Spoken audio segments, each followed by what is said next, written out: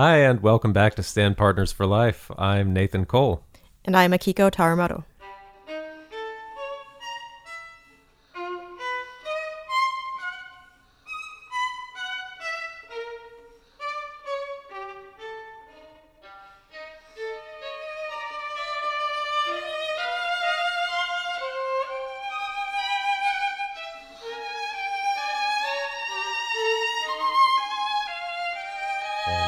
Coming at you from Pasadena once more. This time, it's Akiko's turn to interview me. If you heard our last episode, I got to interview Akiko, and I actually did learn a few new things that I didn't know about how she started and continued the violin, how and why. So this time, tables are turned, and she'll get to interview me, figure out how I became her sometime stand partner anyway. What do you want to ask me? Where should we start? Well, I guess we started at the very beginning with me last time, so we can begin there with you. Well, how to beginning? How did you start? What's your background? What's your family background? Well, my family is more musical than most, or at least I should say that more of us play instruments maybe than most. I don't know how musical we are, but they don't always go together. It's true. No, my family is musical.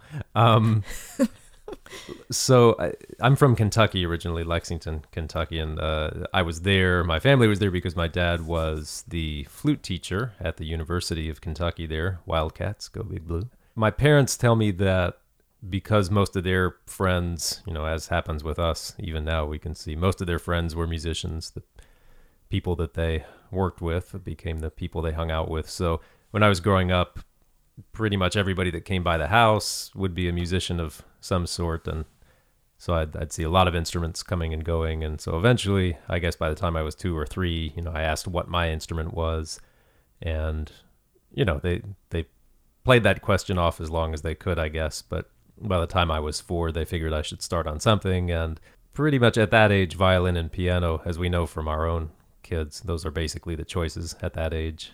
Most of the other instruments are too heavy or they require lung power or something like that. So there's always recorder. That's true. Yeah, you can. But yeah, I guess some people have taken recorder pretty far, made a career out of it. We were just talking about Franz Bruggen the other day.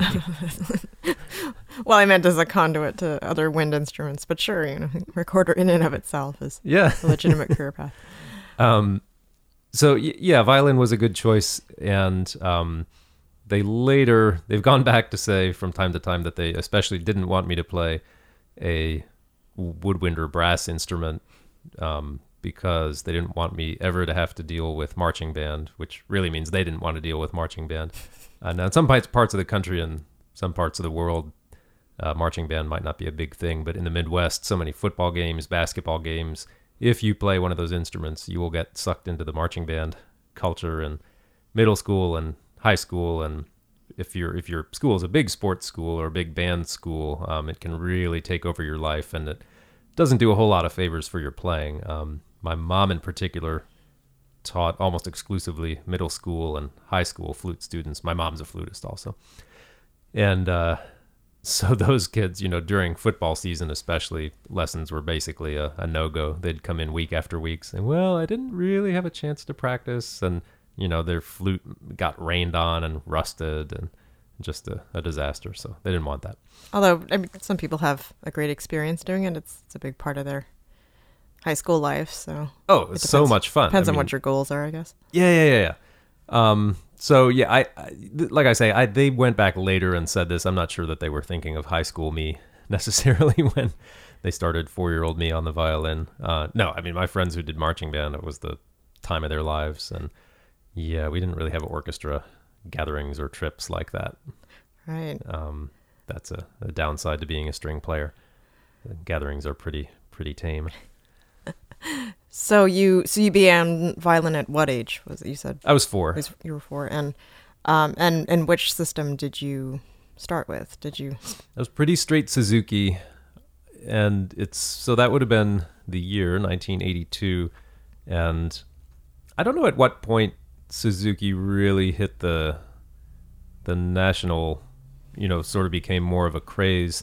Maybe it already was at that point. I don't know. That seems pretty early to me. But I think the reason that it worked there in Lexington was the Midwest contains a number of places where teachers who had gone to Japan to work with Suzuki personally and some of his first students, some of those people, a lot of them ended up settling in the Midwest for whatever reason. So there are real enclaves in Minnesota and Ohio and Indiana, Wisconsin, a lot of big Suzuki student camps and even teacher training camps going on there. So Lexington ended up having a disproportionately high number of Suzuki teachers and a really healthy program. So that when I started, I had a big class of people with me who all got to play the little Cracker Jack boxes with the rulers taped to them in group class. And some of those people I stayed, I was their fellow student all the way through high school, basically.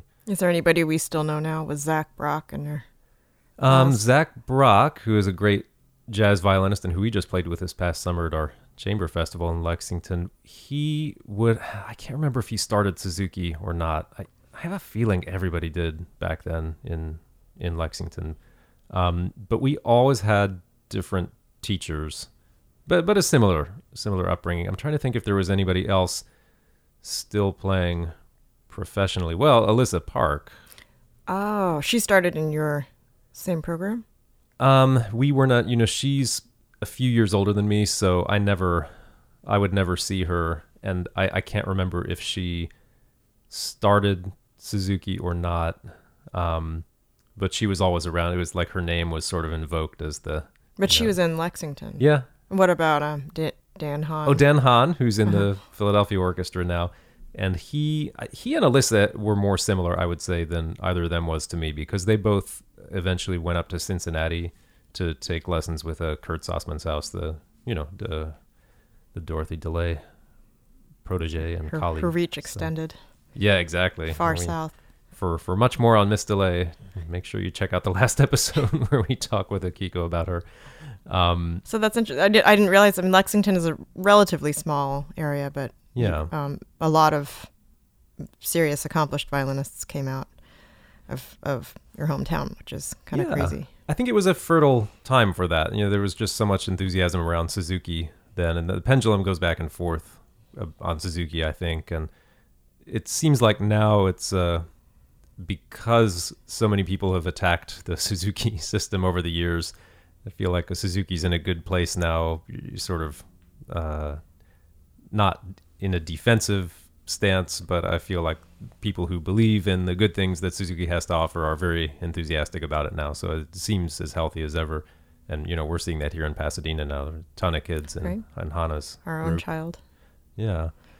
So I did group classes. I forget how long it was exclusively group. But I started with just the group lessons and then would have the half-hour lessons with my teacher, Donna Weehee, after that. And she was just great with kids. I know at her high point, she had 80 students each week. Almost all those half-hour lessons, but a few hour lessons. But that's even at half hours, that's a full 40 hours of teaching a week. So that's a lot of kids and a lot of people to keep straight. Yeah, that's an accomplishment for sure. Yeah. And we were talking about Miss DeLay in the last episode, keeping you waiting hours. And this, of course, was the very opposite, because Mrs. Weehee knew she had to deal with parents for whom the violin lessons were maybe the 6th or 7th priority in a lot of cases. So, it was like clockwork, and we moved through the Suzuki books as we could. It's slow going in the beginning, and again, we're being reminded of that now with Hana, who's 4. But you actually did make it through all the Suzuki books. Eventually I did. Yeah, hardly anybody does that now, because it's really not, I wouldn't recommend it. And I think I bailed at book 5 or something. Yeah, because at that point, so the quick overview is I spent from age 4 to 10 in Suzuki, and all with that same great teacher. And so in that time, we did all 10 Suzuki books, although books 9 and 10 are simply one Mozart concerto each. Oh, I didn't realize that. In fact, all the Suzuki books are they're either folk tunes that were arranged by Suzuki back in the day, or because he studied in Germany, most of the rest of it is German and Italian violin pieces that he either slightly arranged or just left as is, but put bowings and fingerings with. And he arranged them in a certain order that he thought would teach the concepts in the right order. And we would supplement a little bit. We'd play some outside pieces. You were saying you learned Kabalevsky Concerto, and I learned Kabalevsky Concerto around that same time with Mrs. Weehee. And that's not in the Suzuki That was books. after Mozart. Well, I can't exactly remember the order. It would have been around the same time that I learned those Mozart concertos. Which one, is it 3 and 4 then? 4 and 5. So book 9 is the 5th concerto. Book 10 is the 4th concerto. Oh, that's wow. Okay, so you learned those very early. Yeah, concertos. I mean, when I was 9 and 10, and it's weird to learn those pieces, I think, in the Suzuki method. Well, and so when we say that, what's Suzuki really? The big concept is that you're supposed to learn to play an instrument like you would learn to talk. So he calls it the mother tongue method. So it should be natural. It's just something you do. You hear other people do it. You see other people do it. And so you just imitate. So there's a ton of, it started out as records. And then I think by the time I was done, it was tapes, not yet CDs, but records of the Suzuki books being performed. And so those were just on loop all day. And in the house, in the car. Looking forward to that with our kids. Yeah. Well, they have newer recordings now. Actually, the recordings I listened to when I was growing up, I since learned that it was David Cerrone playing. Now you can choose between him and William Prusel and who knows who else. There's some other choices. But yeah, from those you learn great tone, great pitch, and the right note lengths. It's a lot of stuff then that you don't have to go over in the lessons if you've got that really in your ear. And lots of games, group lessons and camps were all about games. You had to imitate this and that, and it was fun. It was the teacher's job to keep it fun. Wow, so this is extremely thorough start that you had to playing the violin, extremely methodical. And I think that's, I would say, maybe you'd agree or not, that it's probably carried into your current approach to practice and learning and teaching. Well, it's weird. At the time I was a kid, so I wouldn't have cared one way or the other. But I think back then it just seemed, I just did what I was told, which I think appealed to my personality. Mm-hmm. And I didn't know why, and I wasn't necessarily supposed to know why. Once I was 9 when I started practicing without my parents, because until then, and I don't know if it was this way for you, did your mom always practice with you? I mean, at a certain point, not anymore, right? I mean, I think maybe the point at which you're getting dropped off at your lesson is also the point at which you start practicing alone, right? So I was 9, I remember, where I wasn't practicing with my mom anymore because she had always been the one. It was just her and her flute, and she'd either play along with me or ask me to play after her, or once I could read a little music, then she wouldn't need to play for me. But when I was 9, I had a notebook and I had to write things down. Then I started getting a little more interested. So you kept your own practice journal even at a young age? That was the rule, yeah. Because at that point I was really chafing to do it by myself. I didn't want parents around and want my mom practicing with me. So the deal was then that I had to write down everything I did so that they could take a look at it after. And did you keep that? You kind of kept that into adult age, right? I would go on and off with that, but yeah, the concept of it I've definitely carried around, but I haven't been as great as I should have been. But that's interesting. I'm not sure how many people I know, and certainly not myself, did such a thing. I mean, I don't remember ever doing that, even as a kid. Maybe, of course, that wasn't how it was set up for me, as as an incentive to practice alone or as a reward for practicing alone. But as an adult, certainly and I think we've talked about how our approaches to practicing are pretty different, but it's interesting that stayed with you all those years. Yeah, I am grateful for having had that directive that I had to write it down. In the beginning, I think it was supposed to be proof that I'd actually spent the time. And so I would, and I was encouraged to write down how long I did this and that. And so that did surprise me. I never liked to practice very much. And so at that time, age 9, I was probably doing about an hour of practice a day. And by the time I went to Curtis at age 18, that had gone up to 2 hours only, but never more than that. But writing down how much time I spent on everything, it did give me a sense that I should be getting things done quickly. I don't know who, I see. I don't know how I decided that. Or maybe one of my teachers just said, okay, well, if you're going to be that lazy and only practice for an hour or an hour and a half or whatever it is, then you better get a lot done. And so you need to write down what you're doing. Well, I would imagine that probably eliminates the kind of loafing around aspect that does infiltrate practice time a lot of. Yeah, it can.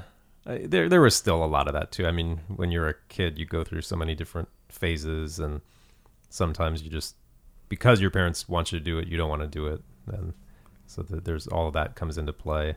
The Suzuki thing is set up so that you're always around other kids playing the same songs, and you had that, but with sort of big time pieces and real careers probably at stake. My memories of being around, well, of course I was always around other students, but yeah, my memory is that it was like a master classes when you're playing the major concertos. Yeah, I mean, these were just playthroughs. I mean, from age 4 to 10, when I left Suzuki, once, I don't know if it was once a week or once a month or something like that. You know, the older kids can play all the songs. The younger kids drop out when it's a song they don't know. Yes, they were called songs. That's right. And everybody, what song are you on? What song are you on? What book is that in? Book 5? Oh, I'm in book 4. I mean, your face. Yeah, basically. Oh, and my parents were very careful. I mean, because they were professionals, and because even, my dad's dad had been a professional. He was a flutist in the Philadelphia Orchestra. So they were very careful. Yeah, I think because they knew how long the road was from kid to potentially doing this for a living, they really, really didn't want me to get ahead of myself and ever think that I was better, or it was nice. I mean, they made sure that the whole concept of comparison was just off the table. That's interesting. So we had completely different experiences that way, for sure. I know. It's so funny to me too, because my parents were musicians, and I think most people listening would expect the opposite. The parents that were musicians would constantly be checking up and seeing, and I'm sure they did to a certain extent. It's just they kept it from Although me, if you considered our respective races, you might not be as surprised. That's true. I am as white as they come. Thin ice here, but listening and not seeing me. So I'm grateful for that. But there was conflict too. I mean, especially you get into the teenage years, and boys, I think, withdraw more and more. There aren't the loud conflicts that I hear about from girls so much, just wanting to be in my room with the door closed all the time. But you knew very early on that you wanted to go to conservatory. There wasn't a real struggle in terms of what you were going to do with your life. Yeah, the final decision for that was not a really tough one, but I wouldn't say, I guess the way it went was, by the time I was 10 and we were looking at, who was going to be my next teacher, because we were closing out the Suzuki books, it was obvious I needed a different teacher if I was going to keep doing this. And, even though I wasn't passionate about it as a 10-year-old, I still, I really liked playing, and I knew that I could play, so there's no question that I was going to quit. But well, at the risk of retroactively fostering spirit of competition, so was it very obvious? From what age, I guess, was it really obvious that you were just kind of playing circles around most of your classmates? Yeah, I know what you're asking. Probably around that time. Mm-hmm. Because honestly, kids from age 4 to 9 or 4 to 8, it just, the levels can be so different, and some kids only start when they're 7. I mean, kids that go on to be professionals, they might start when they're 7. And, so when they're 8, they're going to stink compared to an 8-year-old that's been playing for 4 years, even if they're ultimately more talented. So, but probably, here's a double bass. Yeah. Probably, yeah, by age 9 or 10. You can edit that out. I think that's, no, we're keeping it. We're interviewing double bass players. They can speak for themselves. Yeah, by age 10, I think there's some indication of where someone's going, and especially the kind of repertoire that you're playing. But I do have, I think it's still on YouTube. I have a recital of mine from when I was 7, playing, some beginner Suzuki songs all the way up through what I would have been working on at that time, probably book 3 and 4 stuff. And, it's fairly swashbuckling, looks and sounds pretty messy. It's definitely confident, but I mean, almost more important than anything else. I mean, at that age, Suzuki, the Suzuki method, they want you to like performing, or at least have it be a normal thing that you do. And you can definitely see that. I don't think my face... I must have missed that. I must have ducked out of Suzuki before. Yes, I was absent the day they taught enjoying performance. Okay. Well, but to watch this recital, I mean, you wouldn't think I was enjoying myself necessarily. I don't think my face ever changes expression. I don't think I move a muscle. But you don't remember a sense of dread? No, nothing like that. I mean, it was something... I think what I dreaded was having to dress up and put on a tie and having to be around a lot of adults that I didn't know very well. And I could tell that my parents were very excited. Like it was definitely a big deal for them. And so in that sense, I just wanted to get through it because there were uncomfortable aspects of, sort of being on display. But the actual playing was just the same thing that I was doing at home and in the lessons. And I assume your parents never expressed disapproval or no, dismay. The only disapproval was if I ever looked or acted ungrateful or as if I weren't enjoying myself. Or I didn't have to look like I was enjoying myself exactly, but I really had to play the part. That was part of performing, was talking to people politely, walking out, not shuffling your feet and hanging your head. It's just all the external things. I had to do those. I had to play the part. And, that was fine. I understood that was part of the deal of performing. Yeah, that's interesting. But at the playing, never. No, they never said, "Oh, that wasn't your best." Or so at this point, your grandpa was in the Philly Orchestra. Not anymore by the time you were playing. Yeah, he had actually retired. He had switched to full-time teaching in Wisconsin to almost 20 years before I was born. I see. So, but he must have had kind of active contact with you about playing, or once it became obvious that you were serious, then he had an influence in your life, or? Yeah. I mean, directly because we would spend time with him, but also indirectly because I know my parents talked with him and tried to get his advice. My parents didn't go, neither of them went to conservatory. I mean, they majored in music in school studying with my grandpa, but, I know they wanted his advice early on about potentially my going to conservatory because he had gone to Curtis, although it was a little bit of a different place back then. But we did play together some, and this is something I've written about. When he died, I wrote a lot about him and my contact with him. Mostly I just knew him as a grandpa, and there was no way I could have perspective about everything he had done and how important it would seem to me later on. I mean, all I knew was that he had been a really good flutist and knew a lot about music. You never music. felt that he was evaluating you? No. Although, again, I could sense a little bit, similarly to when I had to perform, I could tell that my parents this was important to them. And so when I would play, there was no question that I had to play for my grandparents anytime they visited or anytime we visited them. But I never felt like it was a test that he was evaluating me necessarily, just that I could tell it was important to my parents. And so I knew it was important. I don't know if everybody feels this way about grandparents, but they come from a different time, and I felt like I couldn't always understand his expressions and the way that he carried himself. It was very direct, and Did you talk about walking birds and wearing an onion on his belt? Like Grandpa Simpson. Yes. Yeah, he did remind me of Grandpa Simpson sometimes. Sorry, The Simpsons. Hopefully, we'll get to later episodes where Nathan and I will discuss our initial meeting and how much The Simpsons plays a part in even our current relationship. But anyway. Yes, I think we'll eventually, whole episodes of Stand Partners for Life will just be Simpsons quotes. So we'll move forward with your career here. So.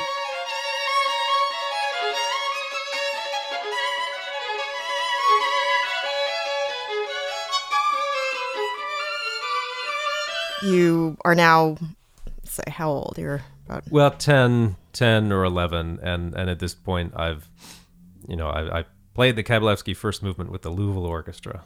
Wow, okay, that I forgot. Yeah, that was my debut for winning some local Was that when the competition. newspaper articles were written about you? Yeah, our local paper always had some great headlines. I don't know if they did one then. I think it was more there was when a I competition teenager. that you won? I think that was... I forget what the you just knew the occasion right was for people. that. Maybe it was a competition run by the Louisville Orchestra. Oh, okay, that makes sense. I don't know, but yeah, that was the prize.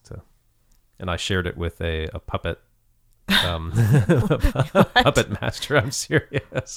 Puppet show then, Nathan Cole. Basically, yeah, it was totally a Nathan Spinal Cole Tap moment. And that guy just passed away a year or two ago. I remember seeing his name I remember seeing his name in a headline. I'm like, where do I know that name? He also won the competition? No, I mean he was I he was an adult. He was much older, so I'm sure this was some kind of kids concert. So okay. there were assorted acts. One of which was the 10-year-old playing Kabalevsky, and I'm sure above that on the marquee there was the great puppet guy.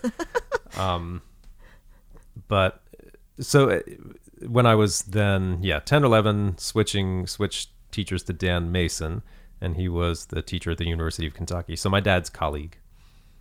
And he had been out here in LA studying with Heifetz back in the day, so he was in the classes after the years where they were putting them on video. If any of you have seen the great videos of the Heifetz studio classes, he came after that, but similar treatment.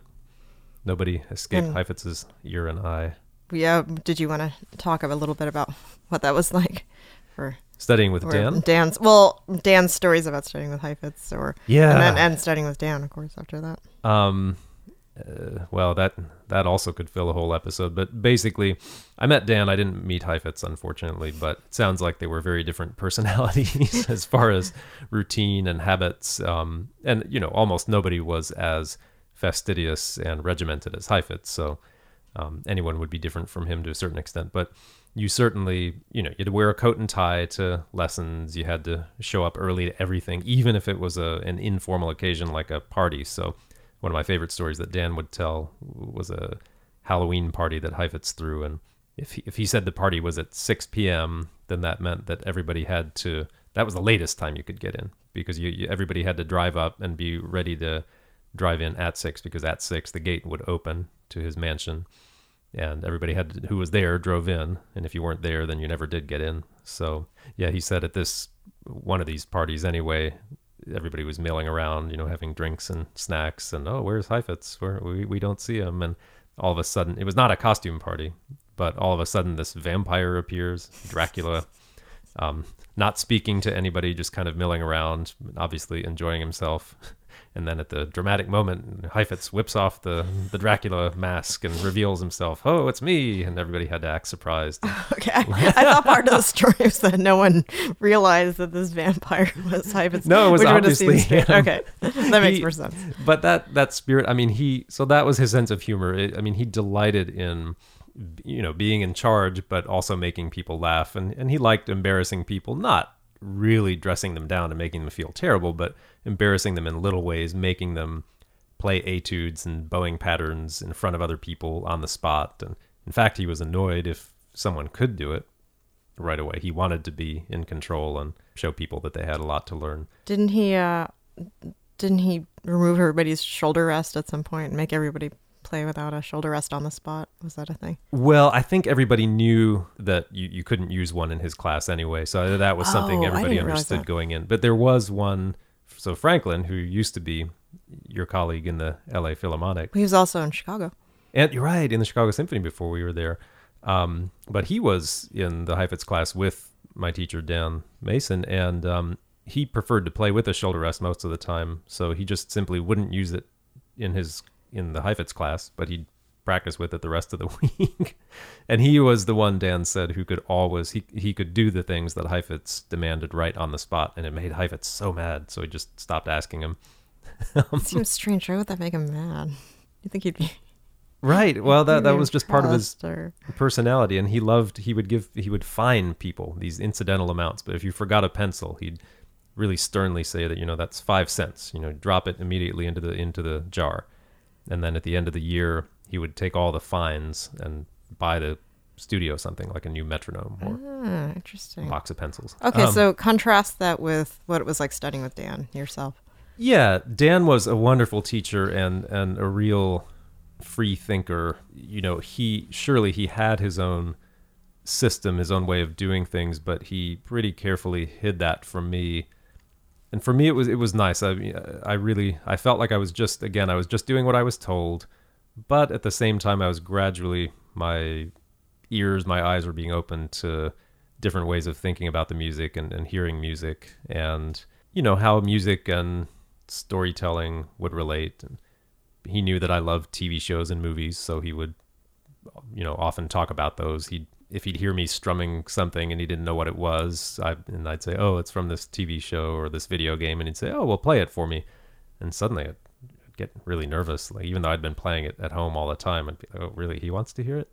And I'd have that's to interesting. perform it. So he'd make you feel like this is like a violin playing music is like a constant thing, like it's things you're absorbing outside your practice or your lessons and your. Yeah, and I think he was interested. I think he'd never had somebody play those things before, so maybe he wanted to see what they sounded like on the violin. But I think, he didn't want me to lose whatever joy I had, because my understanding was that I didn't show tons of joy in playing. So that's hard, right? It's like it's almost like you don't realize till later. I mean, I guess you were pretty much a prodigy. It's just that you weren't pushed. But as for me as a normal person, I feel like it wasn't until I was much older, maybe my 20s, that I was able to kind of understand why I was learning these things or doing them. And I would say the same thing. I think, really. It's hard to contextualize when you're young. Yeah. I mean, the difference at that age for me, and you've said the same thing, is that the repertoire we were playing. I mean, when you can learn The Happy Farmer in a number of different ways, but if it's Mendelssohn Concerto and eventually Paganini Concerto or something like that, you just barriers end up getting thrown up. You simply can't play Mendelssohn if you aren't comfortable in fourth position, or if you can't get up high on the fingerboard. You can't play Paganini if you can't play thirds and octaves and a million other things. That's where I went wrong. I mean, my fear of thirds and octaves and my inability to play Paganini, these are actually linked. So if he would sense one of those weaknesses, he wouldn't say, "Oh, here's a weakness, here's what we're going to do about it." But, he would definitely introduce an etude.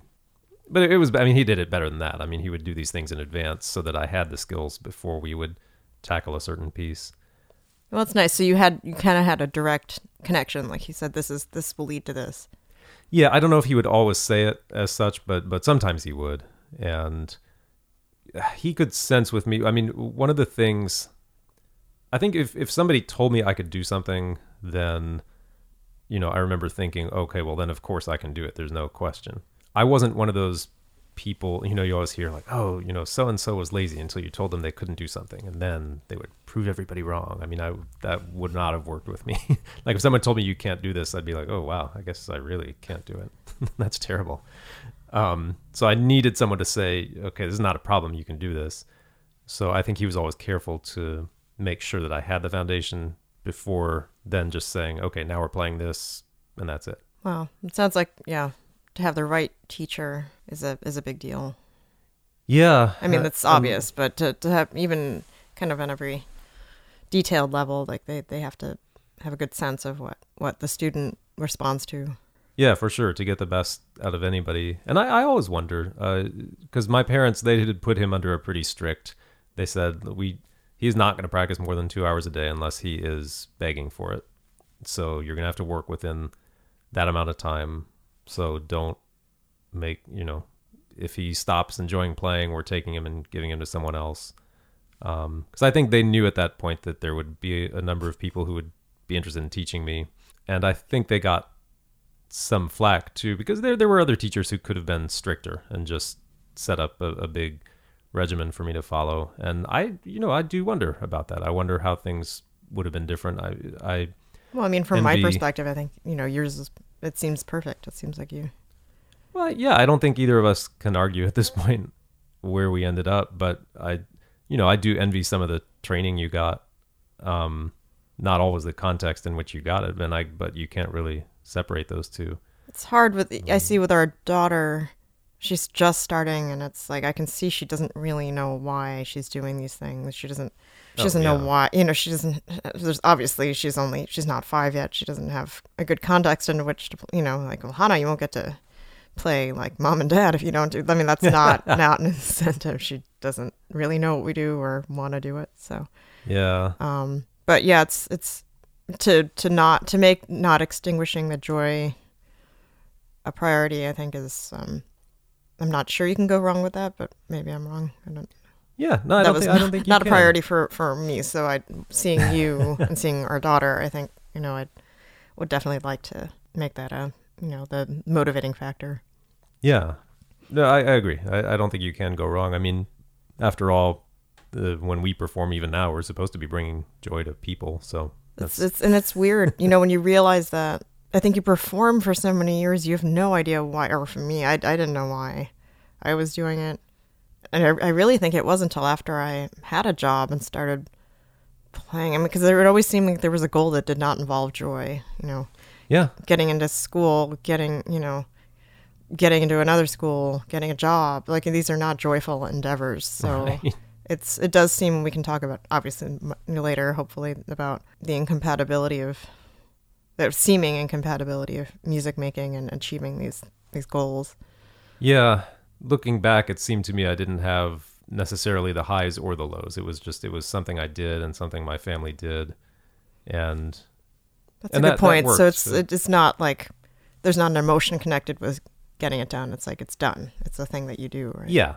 And you do your best, and that was shaken a little bit. A number of things happened around age 15, 16, because that was the time that I really decided for me, I'm going to do this in school. So not till about that age. Yeah, not till then, because before then I didn't really travel that much to see other kids playing at my level. Yeah, by the time, 14, 15, I've been the big fish in my area for a while. So, I'm starting to do music camps in the summer or whatever. And what was the first music camp that you did that was of that nature? Madeline Island when I was 14. So that was, you had private lessons there. It was very chamber music was the big focus. But I'm remembering it being 4 weeks. I think it was 4 and not 6. But yeah, in a rural setting. Looking back, great faculty, greater than I had a right to expect for my first music camp. Bill Prusel was there, but I mean, just one of many great faculty members, especially for chamber music. So that was my introduction to quartet playing, and I loved it. Wow. And you said that was all solo and chamber. Solo, chamber, and then chamber orchestra, string orchestra. Okay. So some of that. The next 2 summers after that, then I did the one in Washington, D.C., where you played basketball with Allen Iverson? Yes. Basketball. I played at least as much basketball as violin that summer. That's fun to talk I think that's about one of the trivia highlights for you is yes, basketball with Allen Iverson. That you played on the court with Allen Iverson. He was terrifying. Make no mistake about it. But that was the first time I saw a really high level orchestra on a consistent basis. You played alongside the National Symphony? No, we didn't do a side-by-side for that, but we saw many of their concerts. That, I think, was in July or something like that. So we saw them at Wolf Trap, and we saw them at the Kennedy Center with Slatkin, almost always with Slatkin conducting. Am I remembering that right? To be honest, I think it was him, but I can't be 100% sure that summer. That was 93. But then that's when I really decided, orchestra, this is great, to play in a group like this that sounds like this, that's what I want to do. So what appealed to you about orchestra playing, like on an individual level? Well, it was around that time that I started getting more nervous for my own playing. It mattered more to me, and around that time I had my first memory slip in public, and that was that was so terrible. Do you remember what piece it was? Oh yeah, Mozart 4. Wow. This is, I don't think we ever talked about. Oh, really? So, okay. So yeah, it was in the ASTA competition. Oh, okay. You And it was so bad that I had to stop. I mean, I didn't know what came next, and I had to go. Check my heart rate right now talking about this. I know, yeah. And so I just didn't want to play discussing it. anything from memory for like a year after that. But yeah, this was all kind of around that same time. And so the concept of really stepping up and delivering, I hadn't ever considered that so much before. But at that time I thought, wow, someone who, and I was seeing other kids who were playing big time repertoire. And I thought, wow, they really look confident when they get up to play. And like, wow, that guy didn't miss anything. Or, oh, that guy choked. Wow. These things started meaning something to me. And so I remember it was a Dvorak New World Symphony, and all the wind players who were fellow students at that thing, they were talking about the English horn solo and how it was so like, this player had been working on their reeds for 2 weeks. And, it's just so like every note it's like climbing a mountain, and anything could have anything. It could just not come out at all. And when they try to play it, it's out of tune, and just every note has to be perfect. And how could this solo come out even at all? And so sitting there, I remember I was up in a balcony and got to the big famous tune in the slow movement, and it just, to my ears, it came out, every note was perfect. And I thought, like, after all that, how could they just, when it really counts, how could they just play it so? And it was beautiful. I had a real robot, though I was, I had an emotional connection to the music. And I thought, wow. And I bet every person on that stage is just like that. Every violinist, even the ones in the back, because I'd bombed my seating audition for that little camp. And so they put me actually last chair in the firsts. First of all, I can't imagine you bombing, first of all. And second of all, I didn't prepare at all. It was terrible. Well, okay. Then maybe I can No, maybe I can imagine, but I can't imagine. but yeah, last chair. And so I was thinking, maybe just to make myself feel better, I was looking at the National Symphony thinking, I bet even the last chair player is amazing there. And so I want to be in a group like that. And, and sure, I thought how my grandpa was in the orchestra. And now at that moment, I wasn't thinking of the fact that after 12 years, he was done and wanted out. But, right. But yeah, that was the time. So from about age 15 to 18, I wanted to get into conservatory, Curtis if I could, because it was free, and that's where my grandpa had gone. Wow. So yeah, you had some well-defined goals. So you wanted to go to Curtis, and you wanted to become an orchestra player. Yeah. So at no point did you consider solo career? Well, also around that same time, I had no real notion of what that would have looked like. And so there's a wonderful woman and teacher that I would play for in the summers, Marilyn McDonald, who's still on faculty at Oberlin. And because she and my father played in the same orchestra in the summer, this Peninsula Music Festival in Door County, Wisconsin, I'd get to play for her in the summers. And, around that same time, critical age, 13, 14, 15, at one point she just said, it was one of those sloppy lessons, I guess, where she hadn't heard me in a year, and whatever I was playing was fast and loud, but not so well prepared, or, not polished, just not finished. And she said something like, look, if you were meant to be a soloist, it would have happened already. Sorry, how old were you at this point? Probably about 14, something like that. Yeah, I started to hear stuff like that around that age. And, in the traditional sense, that's absolutely true. It's not, they weren't discovering 14-year-olds who came out of nowhere and making CDs at that point. At that time especially, it was, you're discovering the 9-year-old, the 10-year-old, the 11-year-old maybe, and they're playing with big orchestras. I was 14 and I'd played one movement of Kavalevsky with a Kentucky orchestra. And I hadn't really done any competitions, hadn't played for any big teachers. So yeah, So do you feel that that's maybe the one thing that would have been beneficial to you? Had you been a slightly bigger market? Like if you, made that a priority at a younger age to really get to competitions at age 12, 13, that kind of thing? Yeah, well, there's no way to know, because my parents would have had to push it. My teacher would have had to push it, starting around that 9, 10 age. And then, I might have done that, or I might have quit because I hated it. Sure. So and that I've often wondered about. But I remember that lesson being extremely disheartening. I'd never heard it put that way because my parents would So never. you remember there was a specific lesson at which she was like, yeah, where she said that, see. and it just really took me aback. And I thought, okay, an entire avenue, an entire world has just been closed to me. but it wasn't as if you were hoping to do that. No, not in a specific way, but I remember thinking, oh, okay, well, if that's true, then what, why am I learning Vinyavsky concerto, or why am I learning these concertos if I'm not meant to play them? It just, And did you also feel like it was being told you were never going to be the very best? Yes, at that time and at that age, I thought, yeah, she's putting me in a different category. Now, at my age and looking back, I know she was not doing anything of the kind. I mean, that was a motivational tactic. Do you think she didn't really mean it? In other words, well, I think she did in a very specific sense, which is that and maybe she took a look at my personality too, and just said, this is. Your life is not going to be touring the world playing concertos with orchestras. I don't know. I don't think even she could say that with 100% certainty back then. And especially now, people do build solo careers later than they did. But it was a motivational tactic, and it took me a little bit of time to recover from.